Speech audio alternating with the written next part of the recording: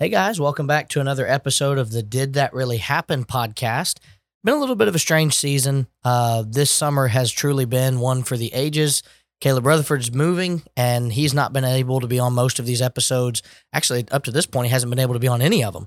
And so we're trying to make ends meet, if you will. And then I have been in and out of no voice most of this summer. And so kind of hard to podcast when you can't speak. But today, I have with me Brother Scott Kane. Scott is the minister at the Forest Hill Church of Christ and has been here since February of 2022. We are greatly appreciative of the work that he's doing. And in fact, we'll say this now, it's not going to air till next year, and we don't even have graphics made for it yet, but Scott is one of the newest additions to the Scattered Abroad Network through a podcast that we're doing called Father Time, which is a podcast specific to dads trying to get Bible time for their families put together. And Scott and Matt McBrayer and Chase Green are going to head that podcast up and give tips and tricks and other things to try to help showcase how important family Bible time is, as well as how you can accomplish it. Life can get real busy, but it gets real busy when we let it too. And so this is an idea of how you can make time for your family and ultimately for the Father.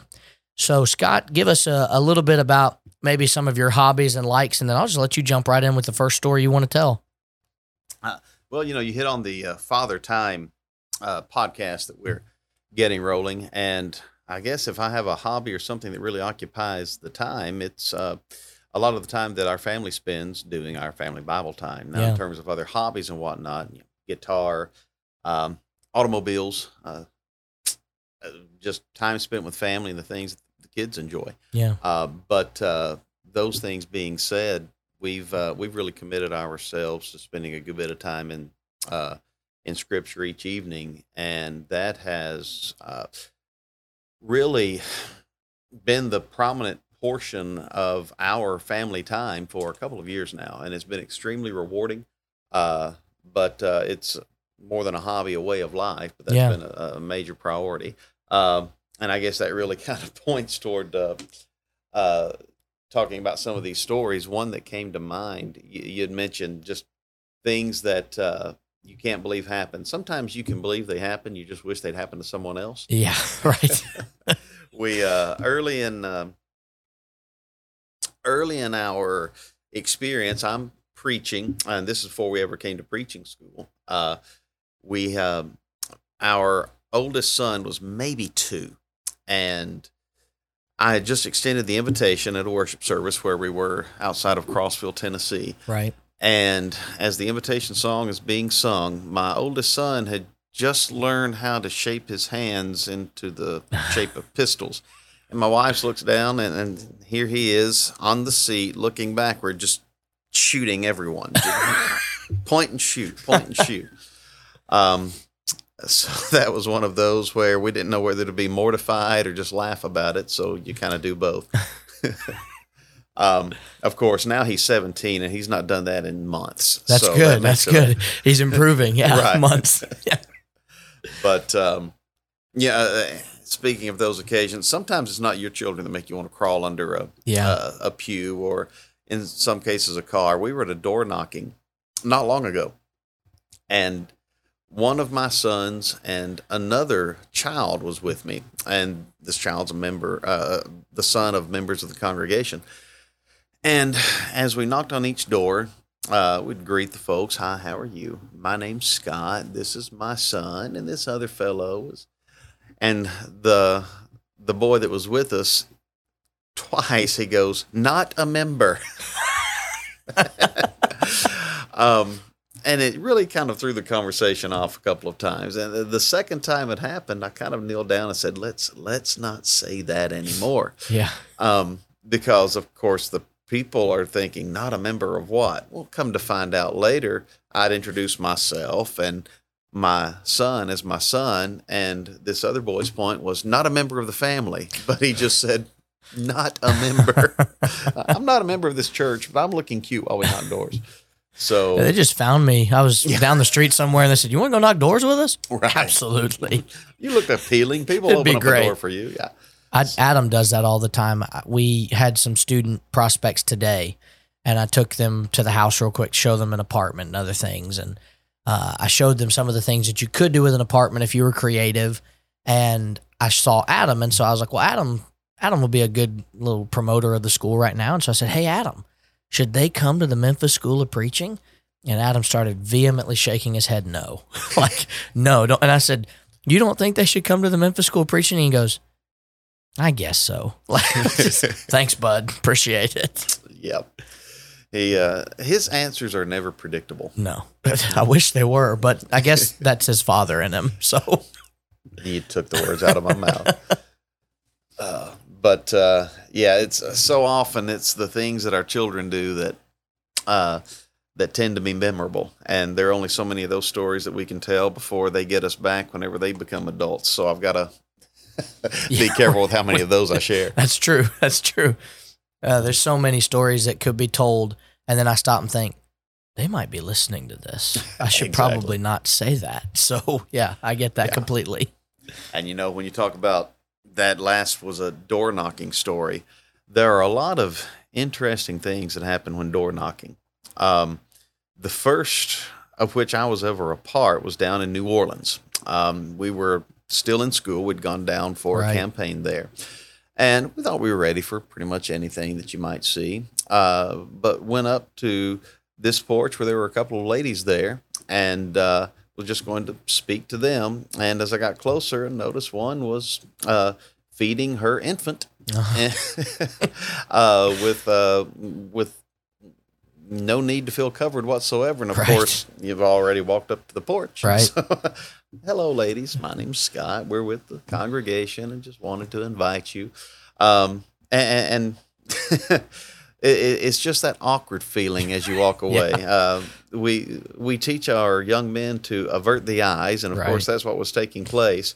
But there are only so many words that you can remember when the only thing going through your mind is look away, this is awkward, look away, this is awkward. So, we want to invite you to look away, this is awkward. Exactly. Yeah. So that was one of our first introductions. And of course, we would later move to that area and work with the church there for over 10 years. And that was one of those events that I kept in mind just in terms of realizing that there are going to be a lot of things that happen that you're just not going to predict. Right. I can't imagine. I mean, we sat in school, both of us, and heard the stories, and we probably both thought, and I've said this a lot, but I say it all the time, there's no way. You're embellishing just a touch. You're making the story more grand. And then we go on that first door knocking campaign, and everybody comes back and like, all right, tell us what happened today. And then you start hearing some stuff and you're like, maybe they were telling the truth, like just 100%, no filter. This is exactly what happened. We had a couple of people that we knocked on the door, and I told them what we were doing, who we were with that week, and we'd love for you to come and be a part of the gospel meeting each night or even a Bible study. And both of them just looked at me and said, nah, and just shut the door. It's like, thank you for letting me at least say it, give the opportunity. But no, you never know what people are going to do or what they're going to be wearing when they open the door. We heard stories that week that there were some people who were like, well, I was in the shower, but I'll open the door. And they're like, why would you open the door? Can you get clothed first? Like, you don't have to come to the door just because it's been knocked on. We'll wait. That's fine. So yeah, you never know. People don't have filter both in their brain and in the way that they dress a lot of times, unfortunately. Very true. Very true. And you've got to be careful. A lot of times you got to be careful when you're speaking at their door. And sometimes you got to be careful with who comes knocking at the door of the church building. Mm-hmm.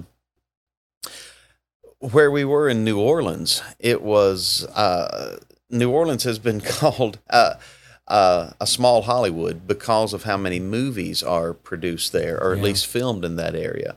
And more than once, we would get a request from a studio asking if they could use part of the property. Once it was if they could use the fellowship hall as a place for lunch for a couple of days while they were filming in the area. On another occasion, they asked to be able to park vehicles. But the one that really stood out was a company that got in touch with us, and they were filming a Will Ferrell movie. Okay. And they wanted to record a scene in the parking lot with the church building in the background of him having a conversation in an automobile outside of a church building. The name of the movie was The Candidate. And while I've never seen the movie, I was curious later and went to see, what were they going to do with this? Because of course we declined. Right. It was just prudent to say no. We'd Right. rather not, and it was a good call because apparently this particular scene they filmed the scene outside of the church building, and then the worshipers inside of the congregation were depicted as being a snake handling church. Oh. So that would have been an interesting Sunday after that movie. Hey, we saw it on. We know you do this. it may have upped the attendance. Who knows? That could have. Where are the snakes? Tell us right now. Yeah. So I didn't realize New Orleans. I knew that they were kind of a mini Hollywood, but I didn't realize that De Gaulle Drive would have gotten that many. But it makes sense. Their building's beautiful. They've got a nice little location, so I can see that. Yeah, I'd never thought of that before, though. Yeah, it's if you ever drive through New Orleans very much, you are going to be required to dodge at least one film company that's filming on a street or a side road or what have you. It's happening all the time. How many times would you say that happened where they made requests at De Gaulle? We had 3 or 4 that I remember specifically. Yeah. And after a while, I think they realized we were going to say no each time, just because, we have no control over what's going to be in the films, and really didn't want to see the church listed in the end credits of the most recent Deadpool movie or something. Sure. So right. Yeah. we just figured it was better safe than sorry on Right. that one. But those were they happened often enough that we had a policy about it. Yeah, I can understand that. That's prudent. Yeah. Yes. Makes much sense. But we we were thankful we'd said no to that one. But talking about being down there and some of the interesting events that would happen with the people there, they're just folks of different strokes a lot of times. Yeah. But the door knockings would be beneficial. There was one time when we weren't able to knock the door in this particular area, but we were able to get house to house sent to the apartments in this complex. You couldn't enter the site and knock the doors. But not long after a door knocking, we got a call from a lady whose door had not been knocked, but she'd received house to house. And just because of that, she wanted to meet and attend worship, and we started studying. And after about the 3rd study, she had left. We'd studied baptism, and she had left, and having not obeyed the gospel. And I kind of wondered, well, I'm not sure where this will go from here, but we'll continue studying. She called just a few hours later and said, I feel kind of like that eunuch. What's keeping me from being baptized? And so that was one of those occasions when it's not a thing. And we went and picked her up, and she obeyed the gospel that day. That's great. Yeah. But one of those occasions where we never would have had access to her had we not used a publication. Another occasion that occurred, I had met this lady while knocking doors and sat down to study with her using, I think it was the OBS series at the time, and got through about the 3rd question and realized this isn't going anywhere. Not because she wasn't interested, but because the way the questions were formulated, it just was not resonating with her. And after I'd been with her for an hour and a half, 2 hours, asked her, would you like to study again later in the week? And we scheduled a study. And instead of taking that study over there, I just laid out a different approach and sat down and studied with her, looking at a verse and letting her write a couple of notes down. And it took about 3 or 4 more studies as we went through what the Bible is all about. And then we looked at this, what Christ came to do, save souls and build his church. Then we identified how one becomes part of that church. And then we looked at identifying features of the church that distinguish it from just denominations. And after that study, she was ready to be baptized. But when we got her over to the building to be baptized, she stepped down into the water and she was mortified, absolutely mortified of water. Her fear of water was debilitating. She was not immersed that day. She actually walked back up out of the baptistry, changed her clothes again, and left. Well, she then called the next day and said, Scott, I think I'm ready to do this. I really think I'm ready. Well, yes, ma'am, we'll be right over there. So we went and picked her up. And this time, when we went down into the baptistry, my wife went also. And so my wife was on one side, I was on the other. And she was still mortified. But knowing that there were two people in there with her, one on either side, she was baptized on that day. But it was fortunate we had room in the baptistry for 3 people. Not many baptistries can accommodate that. No, that's true. We did a Bible study recently with someone, and we had heard that this person was not baptized for the right reasons. That's what they had told us, and so we were studying with them and getting to the meat of the matter, and got to a point where we kind of did a tag team study. We had a couple people cover a couple different things to try to speed up the process, and I covered the oneness of the body. The church is the body, according to Ephesians 1:22-23 and chapter 4 and verse 4. I did all this, whole thing. And I got to the end and I said, now, based on all of that, are you saved or are you lost?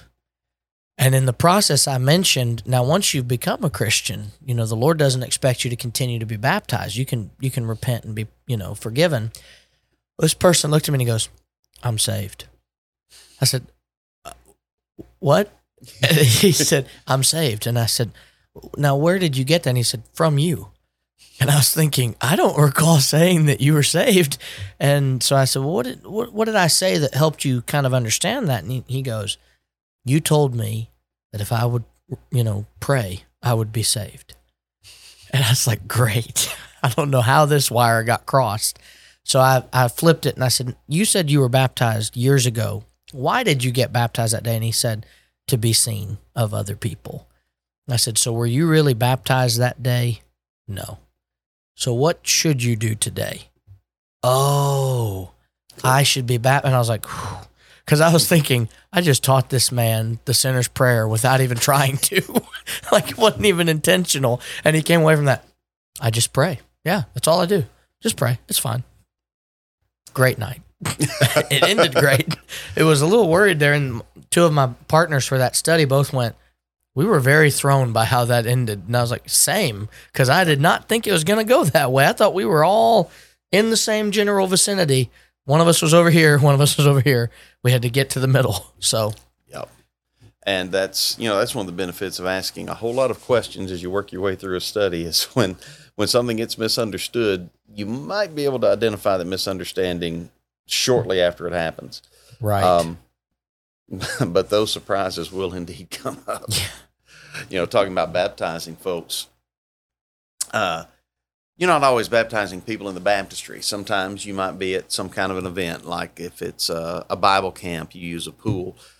We would have a family retreat, and it would be held at a state park in Louisiana. Right. And there was no pool on site where the group camps were. The ladies would stay in one group cabin, the men would stay in another, and we were there for a couple of nights, and great time every time. On one occasion, a fellow that had been visiting with us came to the camp, and he and I were on the study about baptism, and we went ahead and finished that study there at the camp. That week, we had noticed an alligator in the water, and some of the kids had been, giving it bread or whatnot. They didn't have any signs posted otherwise, and I think they called it TikTok, as you can, use your imagination with Peter Pan. So there's an alligator in the water, and we knew that he would come over to that particular part of the lake anytime much disruption occurred on the pier or where we were. So when this fellow was ready to be baptized, I let other folks know. I said, now, please come help us. We need some folks to stand on the pier, and instead of watching him be baptized, keep your eye on that point right over there, because that's where that alligator is going to come around. And we went down into the water, and probably the most cautious I've ever walked while baptizing someone, just in case the alligator surprised us. Yeah. Because he wasn't huge. He was maybe a 5-footer, but just enough to cause a problem. And so we are in the water. We baptize him. We come up out of the water, and we really come up out of the water. And our feet are no more on dry ground, and here comes that alligator around around the corner. Oh. So that was one of those where we baptized him and left the old man in the water, but we left him quick. That's right. Yeah. That alligator might have had a snack with that old man that was left behind. Exactly. I've wondered about that. You know, when you think back in the Bible, when these people are being baptized, there had to be some of the rivers and waters that they were baptizing that had less than ideal animals that would think that's a good home. And when it says same hour of the night, I wonder how often it was kind of that situation of, no, we need to do this very quickly for two reasons. One, we need to save your soul and let the Lord add you to his church. Two, that thing over there is going to come after us as soon as possible. Right. We got to get out of here.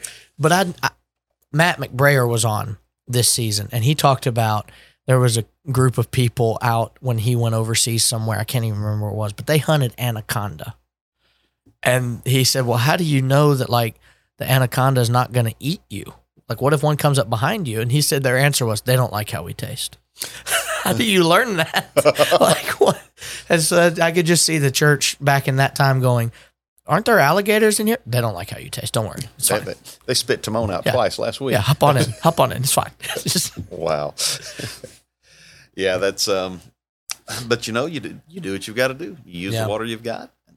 And when it comes to baptism stories, there are so many that can just be encouraging. We had an occasion extending the invitation. We had some visitors present that morning that we'd not seen. One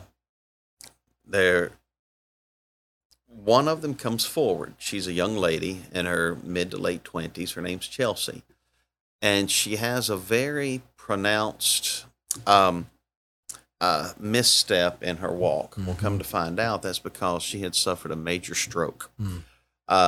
She struggled to communicate. Now, this young lady had been a pageant winner, among the top of the Miss Louisiana finalists, amazing vocalist. She had actually done singing work in New York, and then she suffered her stroke. Mm. Well, they were visiting in New Orleans that day. They were from about an hour away. And when she came forward, she wanted to be baptized, but having not known them, seen them, wanted to make sure that she understood the commitment that was being made, and asked if, given the circumstances and her limitations in communication, asked if she'd be willing to sit down and study immediately after services. And we did.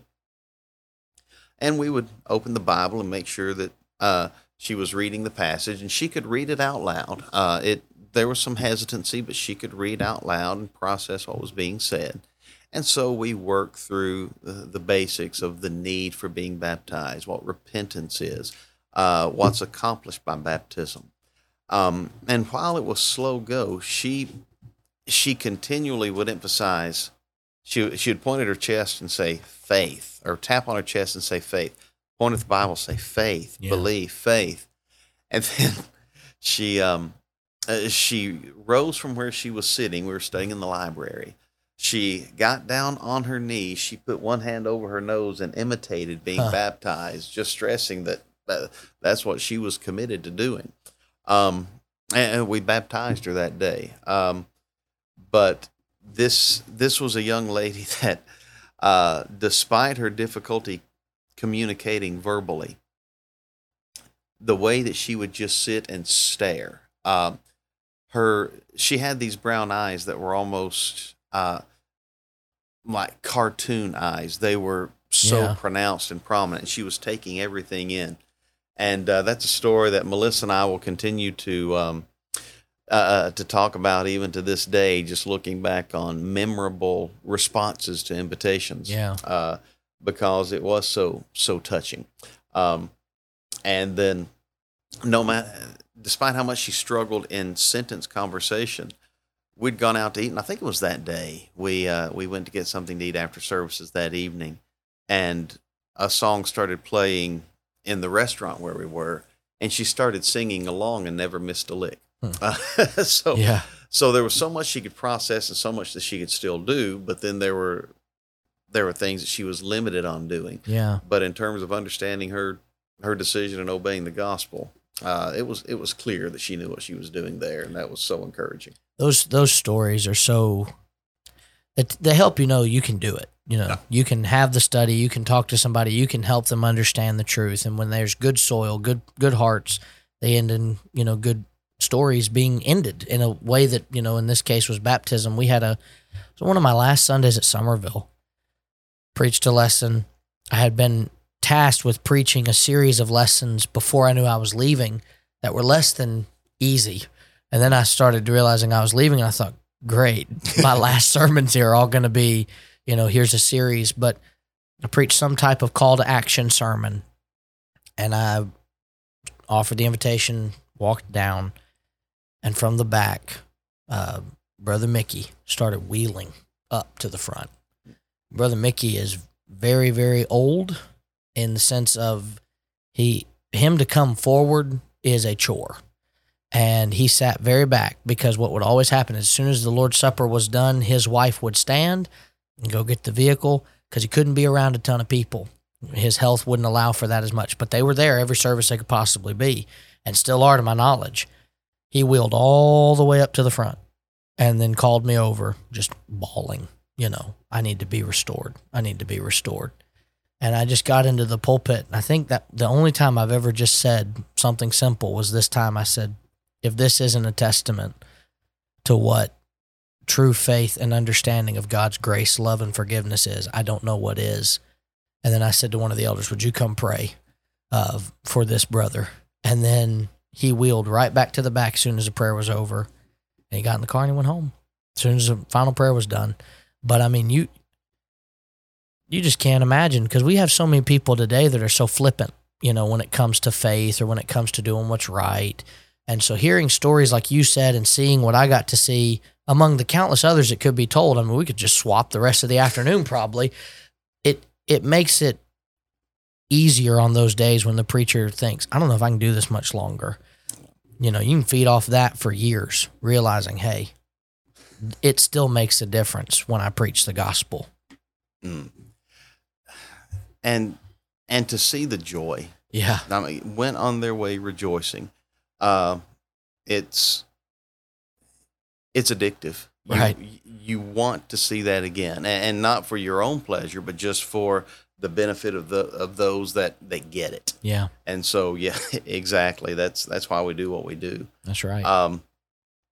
We were studying with a lady that had recently obeyed the gospel, and I guess it had been 2, maybe 3 weeks since she had been baptized. And we were continuing some new convert studies with her, sitting in the library. And this sweet lady just took it. I mean, she just absorbed as she studied. She had come out of a denominational church where her, I think it was an uncle that was a preacher there. And it was clear as she started studying what Scripture actually said, how much error there was where she had been. And she immediately changed. Well, on one occasion, we were studying, and I was explaining, I have no idea what it was that was being explained, but she had asked a question. As I answered it, very uncommon for her behavior, she interrupted me. She said, I'm sorry, but is that supposed to be happening? Oh, no. Turned and looked. And underneath the wall in the library where we were, the carpet was getting dark, and it was spreading. And I said, no, that's not supposed to be happening. Well, I got up and left. And now what needs to be understood is that where this library was there were 2 possibilities. Either the water was coming from the kitchen on the other side of the wall, or a bathroom on the other side of the hallway. I hoped it was the kitchen. Yeah, right. Yeah. It wasn't. Oh, man. An inline water heater had burst underneath the sink, and several hundred gallons of water was spreading. One of those Bible studies where you had to call it quits. Right. But we also, as we were trying to shut off the water, I realized that I'd not taken the time to learn where the water main was, or where the T-post would be to get it and shut it off. So it took a good 10 minutes to shut off that water. And the whole time it's just still flooding and flowing. It ended up saturating about a third of that building by the time we could get it shut off. See, that's where the jokester in me would go, see, here is water. What, a lot of it, several gallons. So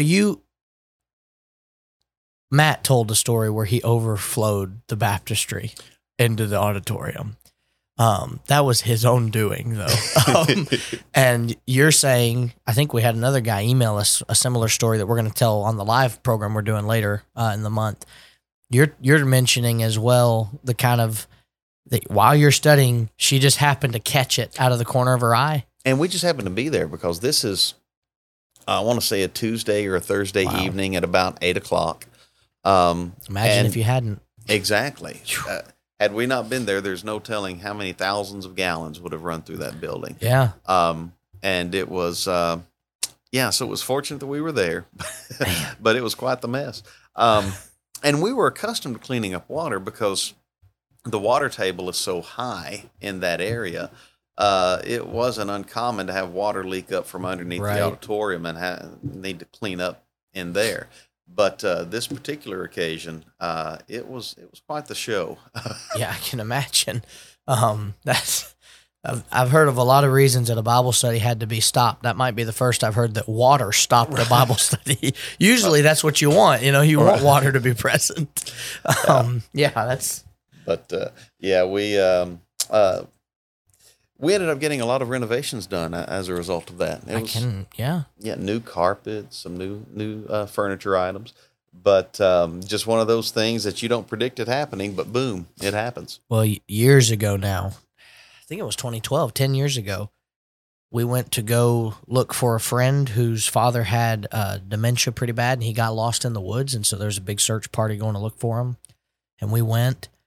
And before we left, I noticed water was gushing out of the side of my mom and dad's house. And I thought, well, I'd just taken a shower. That must be, how the water gets recycled. It just comes out of the side of the house. Not realizing in my 17, almost 18-year-old brain, it don't work like that. And so we left and we came home and we found out that the water heater had a problem in it and it exploded. And it was above the living room. And so it exploded and just came crashing down right where I normally stood when I would game. And it was the summertime, so I was doing a lot of gaming. And so I was like, I might have died today for all I know. Because, the force of that. And I walked into the house that afternoon, there was water all over the floor, water everywhere. It took about 3 months for that house to be put back to normal. And that was just a water heater that burst and not much water outside of what was inside that tank and a little bit that was coming in that was just the overflow. It shut off after that. That was a lot. I can't imagine how much damage can be done with what you're describing. With a constant flow. Yeah. We, you talk about going and looking for someone that was dealing with dementia. That's one of the areas where a lot of things happen that you never predict in ministry either, because we're dealing with real life, we're dealing with real people with real problems. Some of those problems are going to be beyond their control, right? And every now and then, especially when you're talking about mental health issues, we run into situations where there are people that are completely beyond controlling what the affliction might be, and then there are those situations where they often facilitate their difficulties. There was an occasion, this lady had been single all of her life, and she'd had her parents were members of the Lord's church, wonderful folks, and they struggled to know how to help their daughter whenever she was diagnosed with mental health issues at a young age. But she had pressed forward, and there had been struggles along the way. By the time she was in her 60s, she ended up marrying a widower in the church, and she still struggled back and forth with mental health issues every now and then. For the most part, 90% of the time, she was perfectly lucid, coherent, could make rational, solid decisions, but every now and then, things would slip. And occasionally, it was because of her own choices that she decided, no, I don't want to take this medication. I don't want to. Yeah. I don't want to take this step in order to maintain stability. Right. And she had developed some patterns of behavior that would result in manipulation. And whenever she ended up becoming unstable, she would also become volatile in her behavior toward her husband. But her husband was such a meek and gentle man. He'd already said farewell to one wife. She had passed away, and he was doing all that he could to be as kind with to the best of his ability with his new bride. Right. But there were times when, well, as one of her friends would put it, she just needs a fix. She needed professional help. Right. But that was not what she wanted. So on one occasion, we get a call. There was supposed to be a congregational get together that evening. It was it was Valentine's Day, and several members of the congregation were going out to eat and just spend time with each other. And we get a call about the trouble that he's having. And when we arrive, the issues were beyond anything that we could handle in and of ourselves or anyone with the congregation was equipped to handle. As we talked with her, and as we saw how not only unreasonable but undesirous of help she really was, and also how volatile she was, we realized that we needed to take the steps to help her get the professional help that she was going to need. In the area where we were, in order to get someone that sort of help that does not want it, you actually have to go through the coroner's office. And so, fortunately, the lady that I mentioned earlier that had spotted the leak in the wall, this wasn't long after she had obeyed the gospel, and she worked with the state, and she was able to tell us what needed to be done. For such a time as this, perhaps. Exactly. So over the course of that evening, of course, we're doing all that we can to deal with the lady that is usually very sweet, but that is of a completely different mindset on this occasion.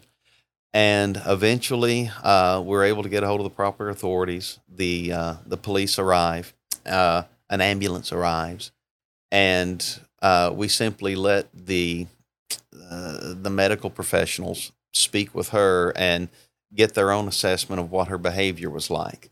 But it was difficult being. This isn't one of those funny stories at all. It was just difficult to be in a situation to where you're watching one of the members get rolled out on a gurney, and she's resisting and saying things that she would never say if she were in her right mind. No. Making accusations she would never make if she were in her right mind.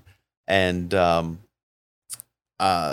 as she was taken to get help, of course, her husband is distraught, not knowing what to do or how to behave.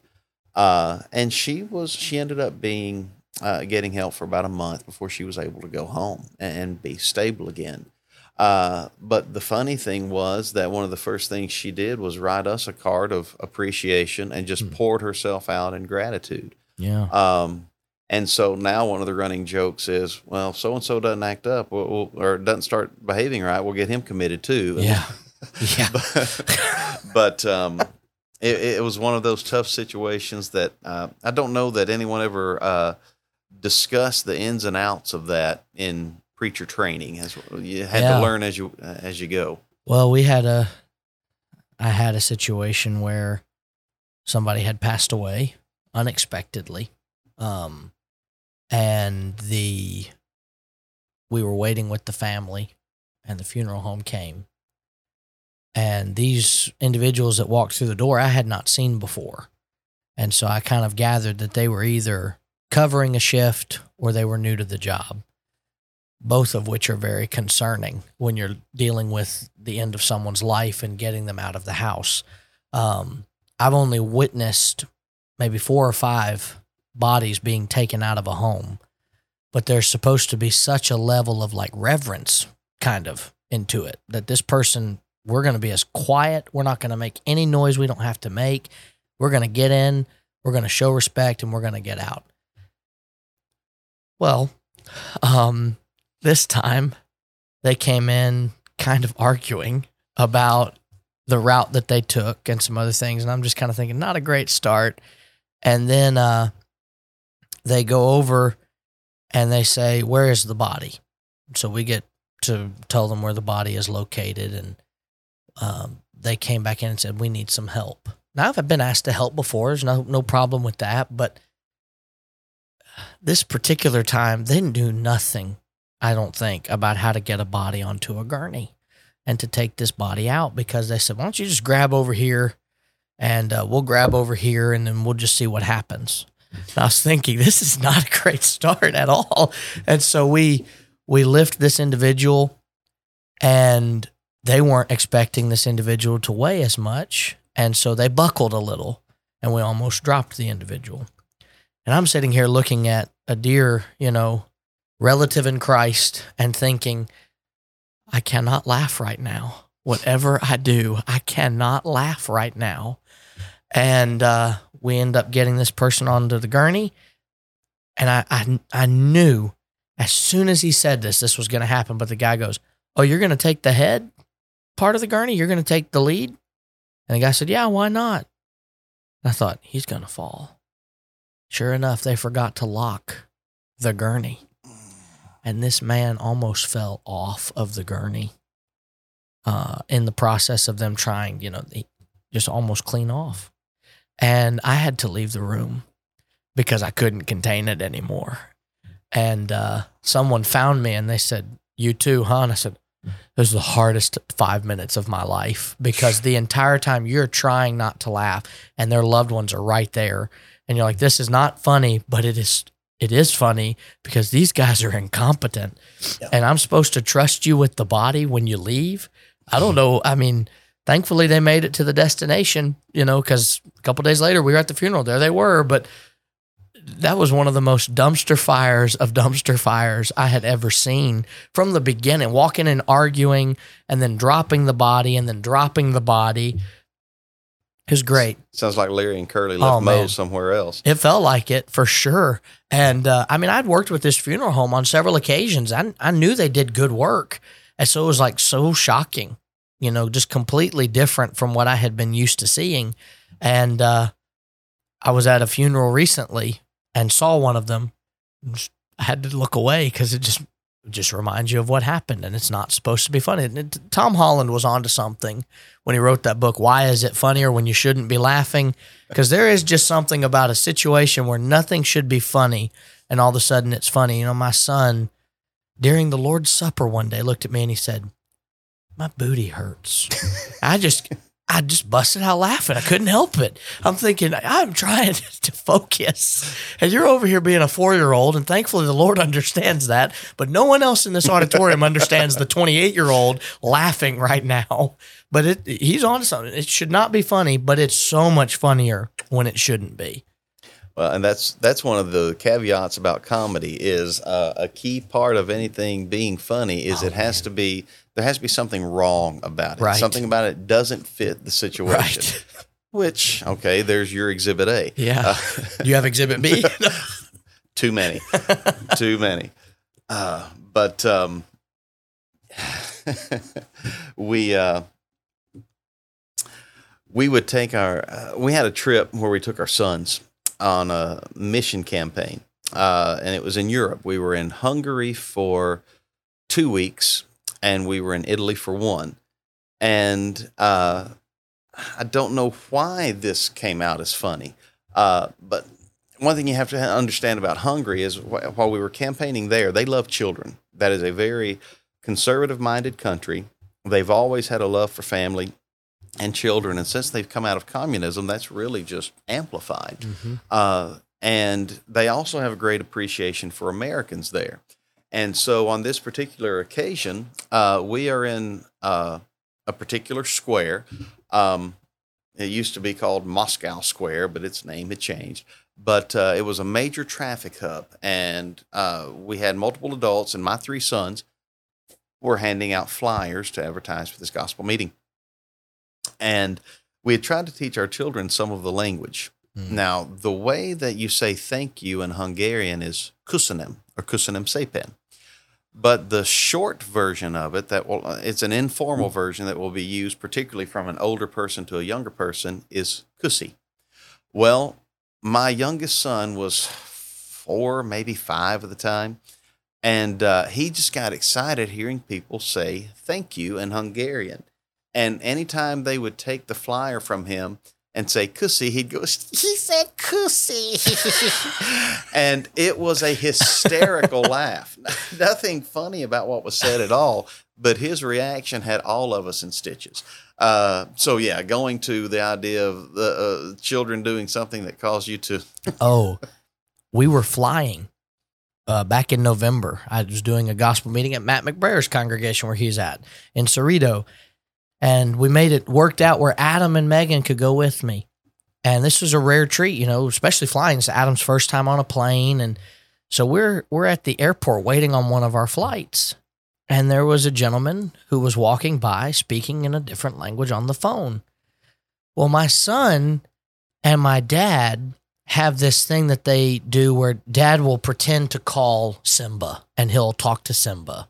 And he'll pretend to call Mufasa and all these other people. Yoda, whoever Adam says, call him and say, and dad will call and be like, Sarabi, I didn't see you at the presentation of Simba this morning. And Adam's like, yeah, loves it. Well, they call it what Adam then said that night. Adam looked at me and goes, that's a weirdo call. And I was like, oh, son, no. And it was right within this guy's earshot, and he looked at us. And I thought, great. My son has just insulted this man for speaking in his native tongue, more than likely, or at least the tongue of a relative that he's on the phone or a friend, whomever. And Adam's, that's a weirdo call. And I was like, Adam, not everybody speaks our language. And he's just looking at me like, what?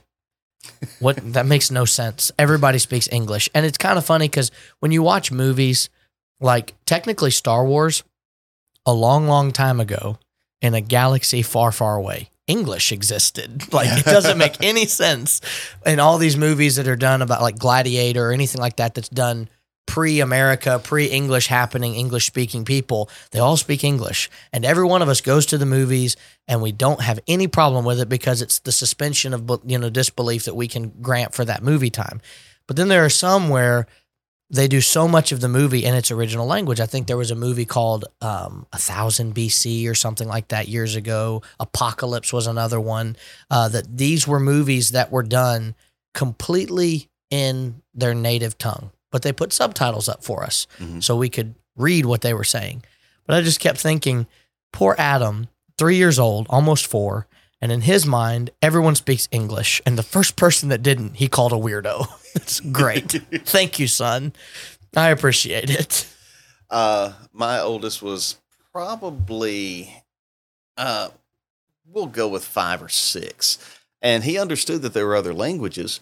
But I think he was making some broad assumptions about who spoke what. And so we go to a restaurant in Crossville, Tennessee, and it's an Asian buffet. And the server had come by the table, and he wanted to ask her a question, and he was going to go ahead and ask her himself. We didn't even know he had a question to ask. But he got her attention, and he said, "Excuse me, ma'am, I don't speak Japanese, but can you..." Now, this sweet young lady, she just thought it was adorable. We didn't know whether to be mortified or entertained. Right. We hoped that she took it as innocently as he intended it. But at the same time, yeah, he's not lived that one down either. No, I'm so thankful you told me that. That's great, because that is, oh man, that's hilarious. I didn't know this when I was a little boy. I was with Robert R. Taylor Jr. And we went to a local restaurant, and there were a group of black people sitting at a table, and I was like 6, 7 years old, didn't think anything of it, and I went over to him and said, "What's up, my other colored brothers?" And I just started high-fiving everybody. Wow. And my dad is like mortified because he's thinking, in front of Robert Taylor, you just said that, and we haven't trained you to say that. And Brother Taylor is quoted as saying, "Well, he's an expressive young fellow, huh?" If only he knew at that time what I would become. But yeah, I was also like 4, And this was back, oh man, it's bad. 4 years old, we went to the Mid-South Coliseum, deep in Memphis. And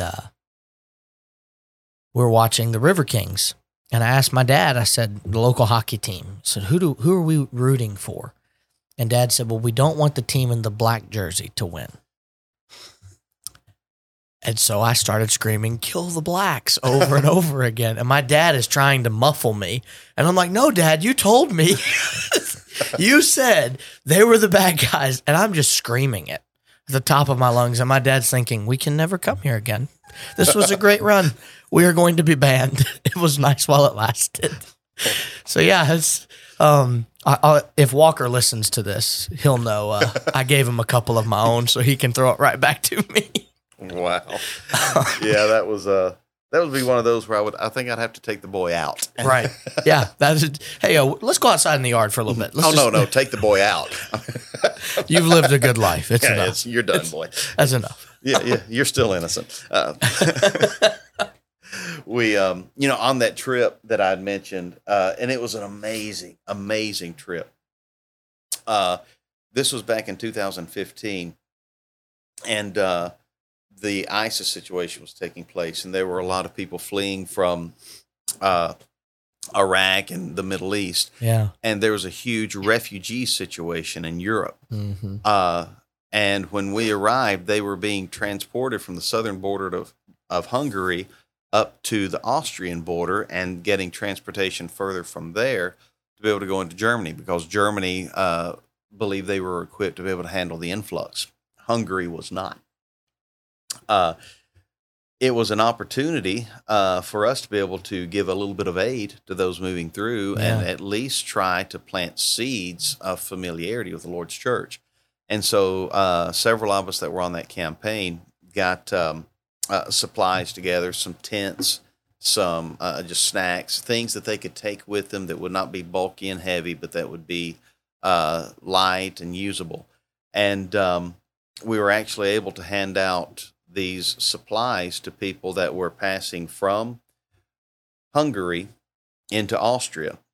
And on one occasion, the mass of the group had gone by, and we still had some supplies left. And the people overseeing the border allowed us to cross what used to be the Iron Curtain and walk over to where the refugees were staying, just across the border in Austria, waiting for the next transports. Yeah. And continue to distribute to them. But it was a fascinating situation just to see the appreciation on the part of the people, because the things that were distributed had a small strip of paper taped on it in, I can't remember if it was Farsi or what the language was. Yeah. But we had taped a strip of paper on there that said, "This is a gift from Christians, the Church of Christ." And the people, several people said, "Where can I find the Church of Christ in Austria? Where can I find the Church of Christ in Germany?" And we were told later that there were several congregations that had an influx of visitors and some baptisms that resulted from it. Wow. But just to be able to see that happening, it put a new perspective on trying to aid folks in that sort of situation. Yeah. We talk all the time about benevolence, and a lot of times in the church, we just talk about it as like, you better give on Sundays. Yeah. And we don't stop to realize that when Jesus was talking about being benevolent, he meant in addition to, because prior to 1 Corinthians 16:2, we don't have 1 and 2. We don't have a specific first day of the week we're going to give all the time. That's when Paul started to say, hey, it's going to be prudent for you to continue to do this going forward. But Jesus was talking about benevolence as Acts 2:42-47. This is what you do. And it is amazing when you get the good soil of people that need help that come through, and they are just so thankful that you were willing to buy them a burger from McDonald's and give them a quarter of a tank of gas or whatever. Then you got some people that come through, like we had a couple times, and I'm sure you've had them too, where a lady said, well, I need help. And so we took her to the local station, and we had a policy where we had cards that we could use, never gave cash. We would take them either to the grocery store or we'd take them to the gas station and fill them up ourselves, and we would pay. So we go to put the pump into the tank, and she needed no gas. She told us she was empty, bone dry. And one of the elders said, you said you needed gas. Why is this not pumping? I don't know. Something must be wrong with the pump. Go to another pump. Same problem. I give the lady an A for dedication because, I mean, to know that you don't need gas and you say, well, let's try another one. A for effort. I mean, that's, but to see people like you're describing where something that has become so trivial for us. Megan lived overseas in South Africa for a while when we were not married yet. And she went one day and bought lunch for a coworker.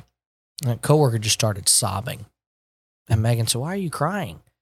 And she said, you just spent what I have to eat off of for the whole month. And I'm just amazed at your generosity.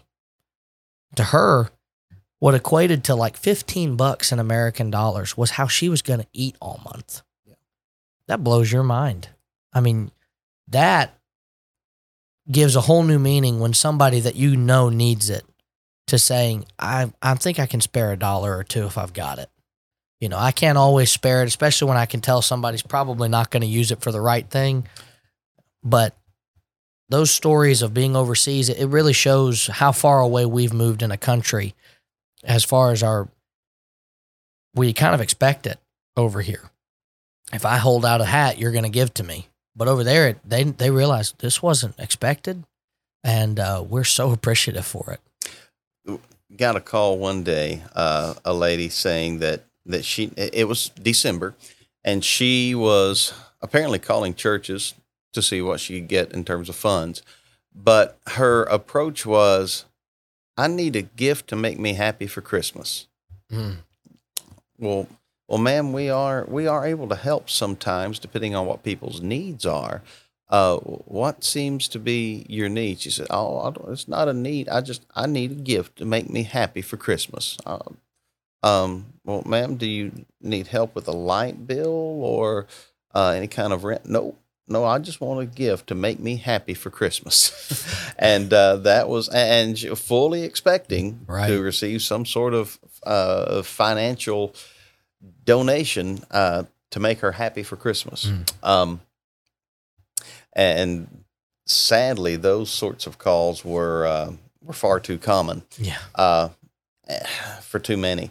We were talking about some mission trips earlier, and seeing the way that people behave overseas in Fiji. Of course, poverty is common. First trip that I ever experienced, we were in a remote village, and after preaching that morning, there were 2 or 3 baptisms that day, and they had everyone gather together for lunch afterward.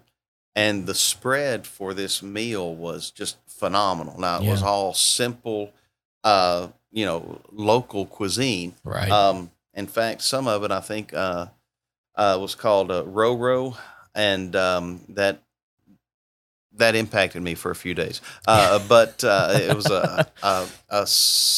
a freshwater crab that I don't know if it was cooked properly. But just to see what these people in their humble state were pouring out for one another and for anyone that was present was phenomenal, and it was beautiful. But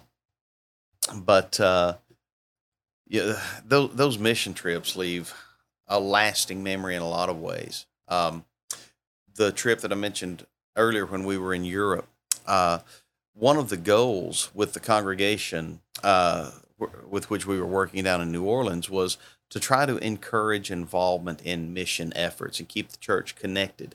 And this particular year, what we tried to do was set up a situation to where the church in New Orleans and the church in Italy that we were helping support could worship together, live streaming it 2 ways so that we could see one another, hear one another. Obviously, the songs would not be able to be sung in the same language. Right. Or at the same time, but what happened was the songs were alternated. The song would be sung in English, and then the church in Italy would sing it in Italian, and swapping back and forth, taking turns there. One sermon was presented, and I actually preached from Italy, and it was streamed to the congregation in New Orleans, but we all worshiped together. And in order to accomplish that, then it was much more difficult than just setting up a Skype call in order to get the image through projectors and everything, get the sound picked up and distributed where it needed to be on the other end.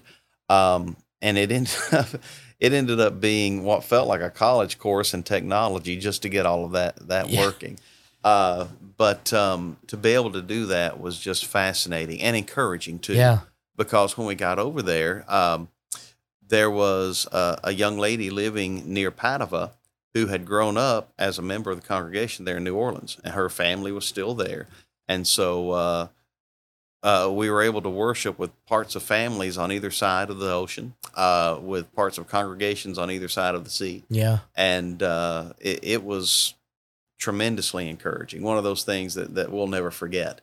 But just events like that in the mission field are things that we've heard people say that you can't worship virtually. Well, now I'm pretty sure we worship together. We weren't in the immediate same place, but we worship together. Right. We want to be careful about the idea of virtual worship where we're cutting ourselves off from one another. Right. But on that particular occasion, it was there was a whole lot of video involved in order to be able to connect those two congregations so that they could worship together. Right. But at the same time, it was a tremendous experience. Yeah, and I bet a lot of people listening right now are thinking, yeah, I lived through COVID. I remember when the church came up to me and said, we want you to do the live feed for us because we're going to go virtual for a week, the 2 weeks to stop the spread. And we know you kind of like technology, so you got it. You'll figure it out. And I don't know if you had this experience, but our congregation was in the process of updating its equipment. And we put in our order after the pandemic had started, couldn't get anything until October. I mean, from March till October, nothing was, because everybody and their other religious mothers decided we're going to go into live streaming now. And it's expensive. I mean, when we did Philip Patton's funeral back last year, I decided to film it. And I learned real quick how expensive even something that small. I think that ended up costing like $600-700 to get all the other stuff that I needed to get. And I use that stuff on a daily basis now in my line of work. But at the time it was like, man, I can't imagine if I had to do this like studio quality production. And then I see some of the prices of some of the cameras. There's one camera that's like $8,000 for one camera. No wonder movies cost so much, I mean, goodness. And they're renting their cameras. That's right. They're not even keeping them. But yeah, it's impressive getting to work with technology like that. That's a really neat thing to get to do. Yeah, it is. And, on that occasion, getting it from one end to the other was, that was feasible and doable. But getting it to go both ways was the real challenge. And honestly, if I would have to go back and do it now, I would have to start all over because the technology has changed so much between then and now. But that was back in 2015 when a lot of the streaming options weren't quite what they are now. Right. If I recall correctly, we ended up using Skype for the video. We used a phone call for the audio in order to mirror to iPads where things needed to be on one end because of the way things were set up. But it was, when you set out to do something like that, there's going to be a lot of learning involved. But the reward in terms of making mission work a reality for those that might not get to go. There were so many in the pews back in the States that may not ever go overseas for mission effort, may not ever get to shake the hand of those brethren that are overseas that they're supporting the work there. But on that occasion, they were able to hear the voices and see the faces, and that was special. Makes a whole difference. Yeah. Whole difference. But that's just part of the reward of it. Yeah. And, for us, it was also a matter of getting to strengthen the church there as well, because the reaction that you get from the people, the brethren that you're supporting overseas, makes you want to do more also. Right. Absolutely. We, some of the fun things that have happened to us were really surprises in terms of brethren's generosity. Yeah. We worked with a congregation in Alabama for a while, and the first Sunday there, talking talking with a couple of the brethren in the foyer after services, and one says, "Hey, I want you to hold this. See what you think about it." He hands me an AR-15, and this was now again Sunday morning. Everybody just moving to and fro, and I knew it was a special place when not a whole lot of folks thought much about it. The preacher standing there holding an AR-15 looked at it.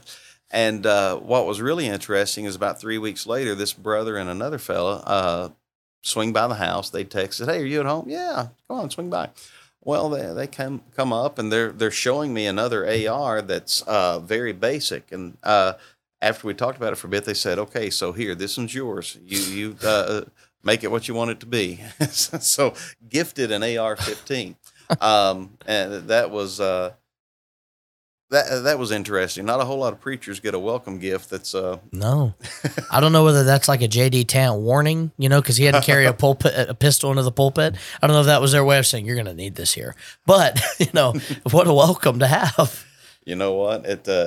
Either way, at least you're prepared. That's right. You're ready. Yeah.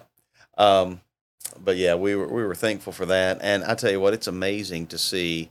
It's amazing to see how brethren will treat the preacher, and we hear so many horror stories, and they're out there. Yeah. But there are also just some amazing demonstrations of generosity and appreciation that I'd run out of time just trying to tell half of them. It's amazing. You go somewhere and they talk about a honeymoon period. There's really two of them.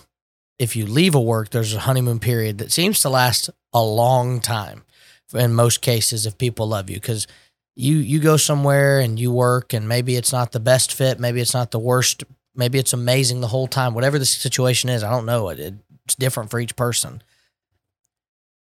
But you see the generosity of the people who they're there when you get there, and you see the generosity of the people that they just stay generous the whole time you're there. I went visiting back out where I'd been in Somerville recently and bumped into a deacon that was at the gas station, and he said, "You got a pump?" And I said, "Yeah, I've got a pump." And I was holding a Dr. Pepper in my hand, and then the lady said, "Do you want to pay?" And I said, "Yeah, I've just got this Dr. Pepper." And he said, "You just got a Dr. Pepper? I thought you had to pump." "Oh, well, I paid outside." "Oh, put that Dr. Pepper on mine." And you're just like, it's a $2 Dr. Pepper, but you're just like, thank you. That's so sweet of you. And I'll say this about Somerville. I doted on them for it, but I didn't know anything of this before, but Somerville is a very good congregation for a lot of reasons. But one of the things that made us feel so loved was Christmas time. We got a card from nearly every single member, and almost every one of those cards had like a $10 Subway gift card in it or something that showed love. Sometimes people would give us jam, jelly, things, and we'd go home after Christmas and go, where'd all this come from that first couple years? And we realized the brethren. And you kind of get a little boost in the arm as the new year starts. They love me. I haven't been too harsh with them.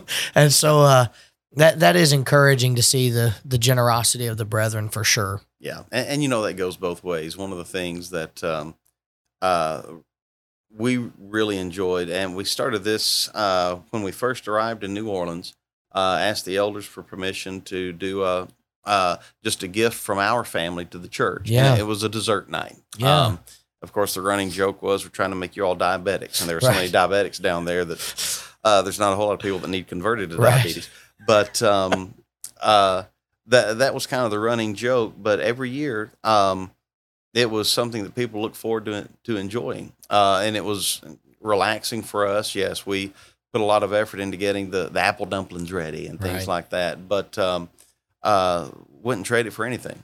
And just outpourings of gratitude coming from the minister and his family toward the brethren really tend to grease those wheels. And when the brethren are pouring themselves out, it goes both ways, and it makes for a great relationship. Yeah, you're right. It really does. That's how it's supposed to be. We've gotten away from that in a lot of places, but that's how it's supposed to be. And if we do it that way, churches thrive. And we've always heard the age-old adage, a congregation will go as their preacher goes. If he's a nice man, there'll be a nice congregation. If he's a mean man, there'll be a mean congregation. If he's a generous man, there'll be a generous congregation. So that's a good policy to have. That's neat. Yeah, I think the way it was explained was after 10 years, a congregation adopts the personality of its preacher. Yeah. So, yeah. But, that's all the reason. I think that goes both ways, too, because over a period of time, the preacher, if he's humble enough, if he's paying attention, if he's constantly growing and learning, the good parts of the congregation's personality are going to impact him as well. Yeah, absolutely. And so they sort of grow together. Absolutely. But we look back on the relationships that we've been able to build and enjoy, and there's so many times we've seen people that I want to be like that. Mm-hmm. Can't count the number of times that when I grow up, I want to act like him. Or Melissa said, when I want to be like her, mm-hmm. and that's a blessing beyond measure. Well, and I haven't told anybody this because you haven't been on the podcast, but one of my favorite things right now is a video I have of Adam pretending to be you. And shaved his head and everything. No, he grabbed a pen because during the lectureship you held that pen up and you said true or false, and you dropped the pen. The pen that was in my hand is now on the floor. And Adam, I walked into the living room today and he was screaming it, true or false? Which I don't know why. I guess the amplification of the microphone, he thinks you're yelling. With true or false? He dropped the pen and he looked around very dramatically, which you didn't really do. You just looked, but he's glaring around at everybody. The pen that was in my hand is on the floor. I said, I don't think Scott said it that way, buddy. So we made him repeat it and we sent it to you. And I told Melissa, I said, if we could just shave his head and put him in a suit, give him a little beard. He's about the same height. He would. But it's encouraging for me as a preacher. For the first 4 years of his life, he only heard Daddy, And so, though Daddy is still his favorite preacher, according to him, although he did say one time, he came up to me and said, Mr. Scott's my favorite. And I said, that's fine by me. I said, but I will fight Mr. Scott for the honor of my son. So when we're done here, that's what we're going to do. Gotcha. Right. But it is truly a joy getting to see my son learn at the feet of another minister. And I enjoy seeing that. And any minister that faithfully upholds the truth and stands in that pulpit, it's good. But I've also noticed now I'm trying to do my best to underline in my Bible, make notes when you're speaking, when others are speaking. And I caught him the other day and he was staring at it. And then he said to Megan, I want a Bible and some pens. And so it's like, okay, I can still influence him even if I'm not in the pulpit. And that's kind of, we mentioned it in halfway with your Bible time that you do with your family. It's being that imitator of Christ that your children will see and imitate you. And it's comforting to know that he has a great imitator of Christ in the pulpit when I'm not around, someone that lives, across the way. So many people here. But I'm really thankful for that because that was a concern leaving, and going to a place like, what if he doesn't gel with the people that are here as well? That's a tough thing to do to a kid. Adam doesn't know a stranger though, so that helps. But he has really grown to love you all even more than he did before. And that makes me feel really good seeing him growing because of you and Melissa and your boys. He can be pretty bossy with those boys sometimes. And I told Walker one day, I said, you don't have to listen to him. Oh, yes, sir. Okay. And I said, good deal. Because he said one day, Hunter, get in here. And I finally went to him and said, buddy, you can't talk to Hunter that way. Well, he came. He listened, so why do I stop? But I had to tell him, like, dude, you don't talk like that to people. But he's greatly grown in the short time that y'all have been here, not just physically. And I'm thankful that will continue too. Well, and that's a great blessing when, and that there's an interesting cycle with that because I can remember on an occasion at PTP when my youngest son heard someone speak and he wanted to be able to run up and shake his hand, and it was Mr. B.J. Clark. Yeah. And he's and I mean treating him like a celebrity. Right. And as preachers, we don't want to abuse our role in any way, shape, or form.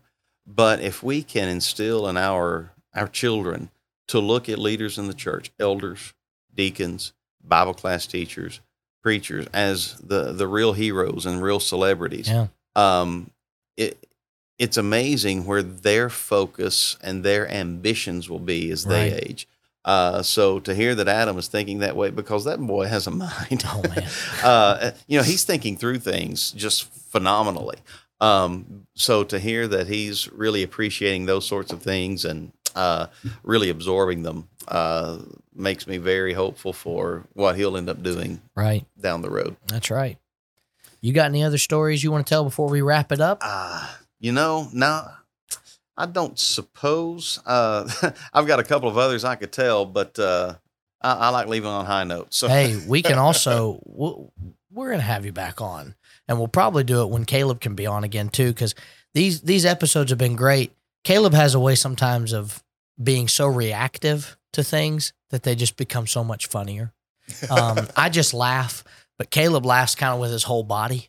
And so it can be like, oh man, Caleb's in it. We're in it. We're good to go. But one of the things I'll tell everybody here listening at home before we close out, number one, we have been talking at the network about trying to promote more entertainment type stuff that would be a different branch, wouldn't be under the Scattered Abroad umbrella, but something that would give you the confidence that you wouldn't have to try to sift through all of the different things the world has to offer and wonder about whether it was going to be filthy and you're going to have to stop listening to it. So we've been contemplating about sports podcasts. Some of our hosts are very much into sports and would like to do that. Talking about financial podcasting, just different things that maybe gives you an opportunity to have some confidence in what you're hearing, that it won't be full of smut.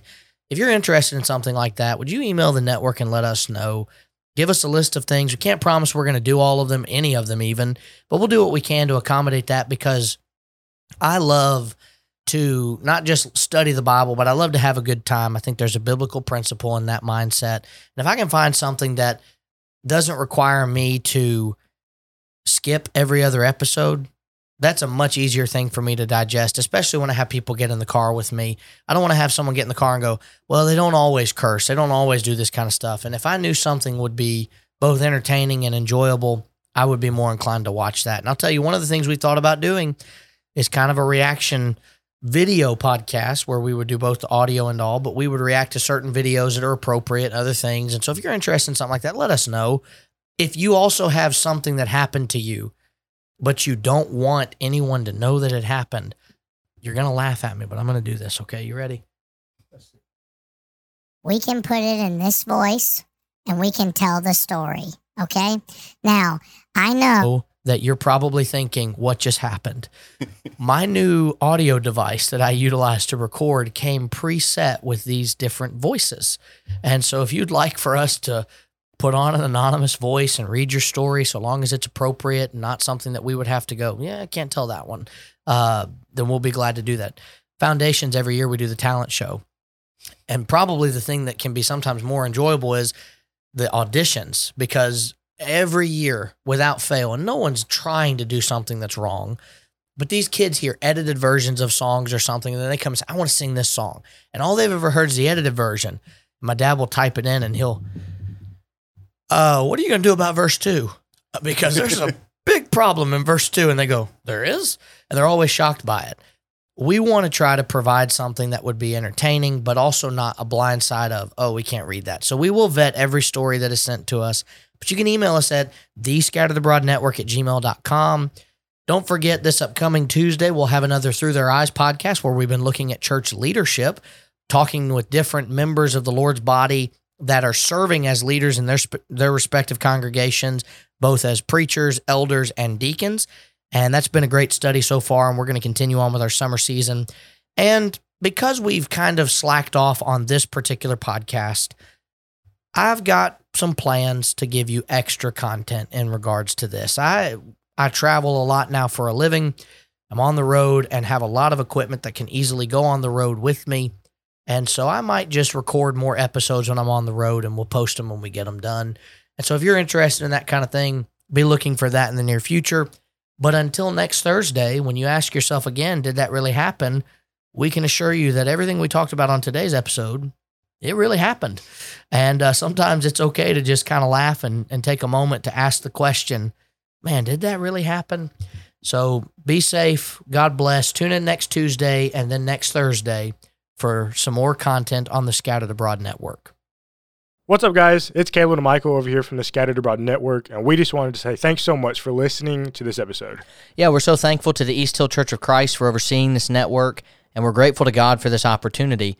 And don't forget, you can check out our show notes below for all of our social media links, email address, website, and we have a monthly newsletter, so don't forget to sign up for that. Please remember to leave us a rating or a review on whatever platform it is that you use, and please continue to keep our network in your prayers. As always, thank you again so much for listening. Be ready tomorrow. We have brand new content coming out here on the SAN. Thanks so much, and God bless.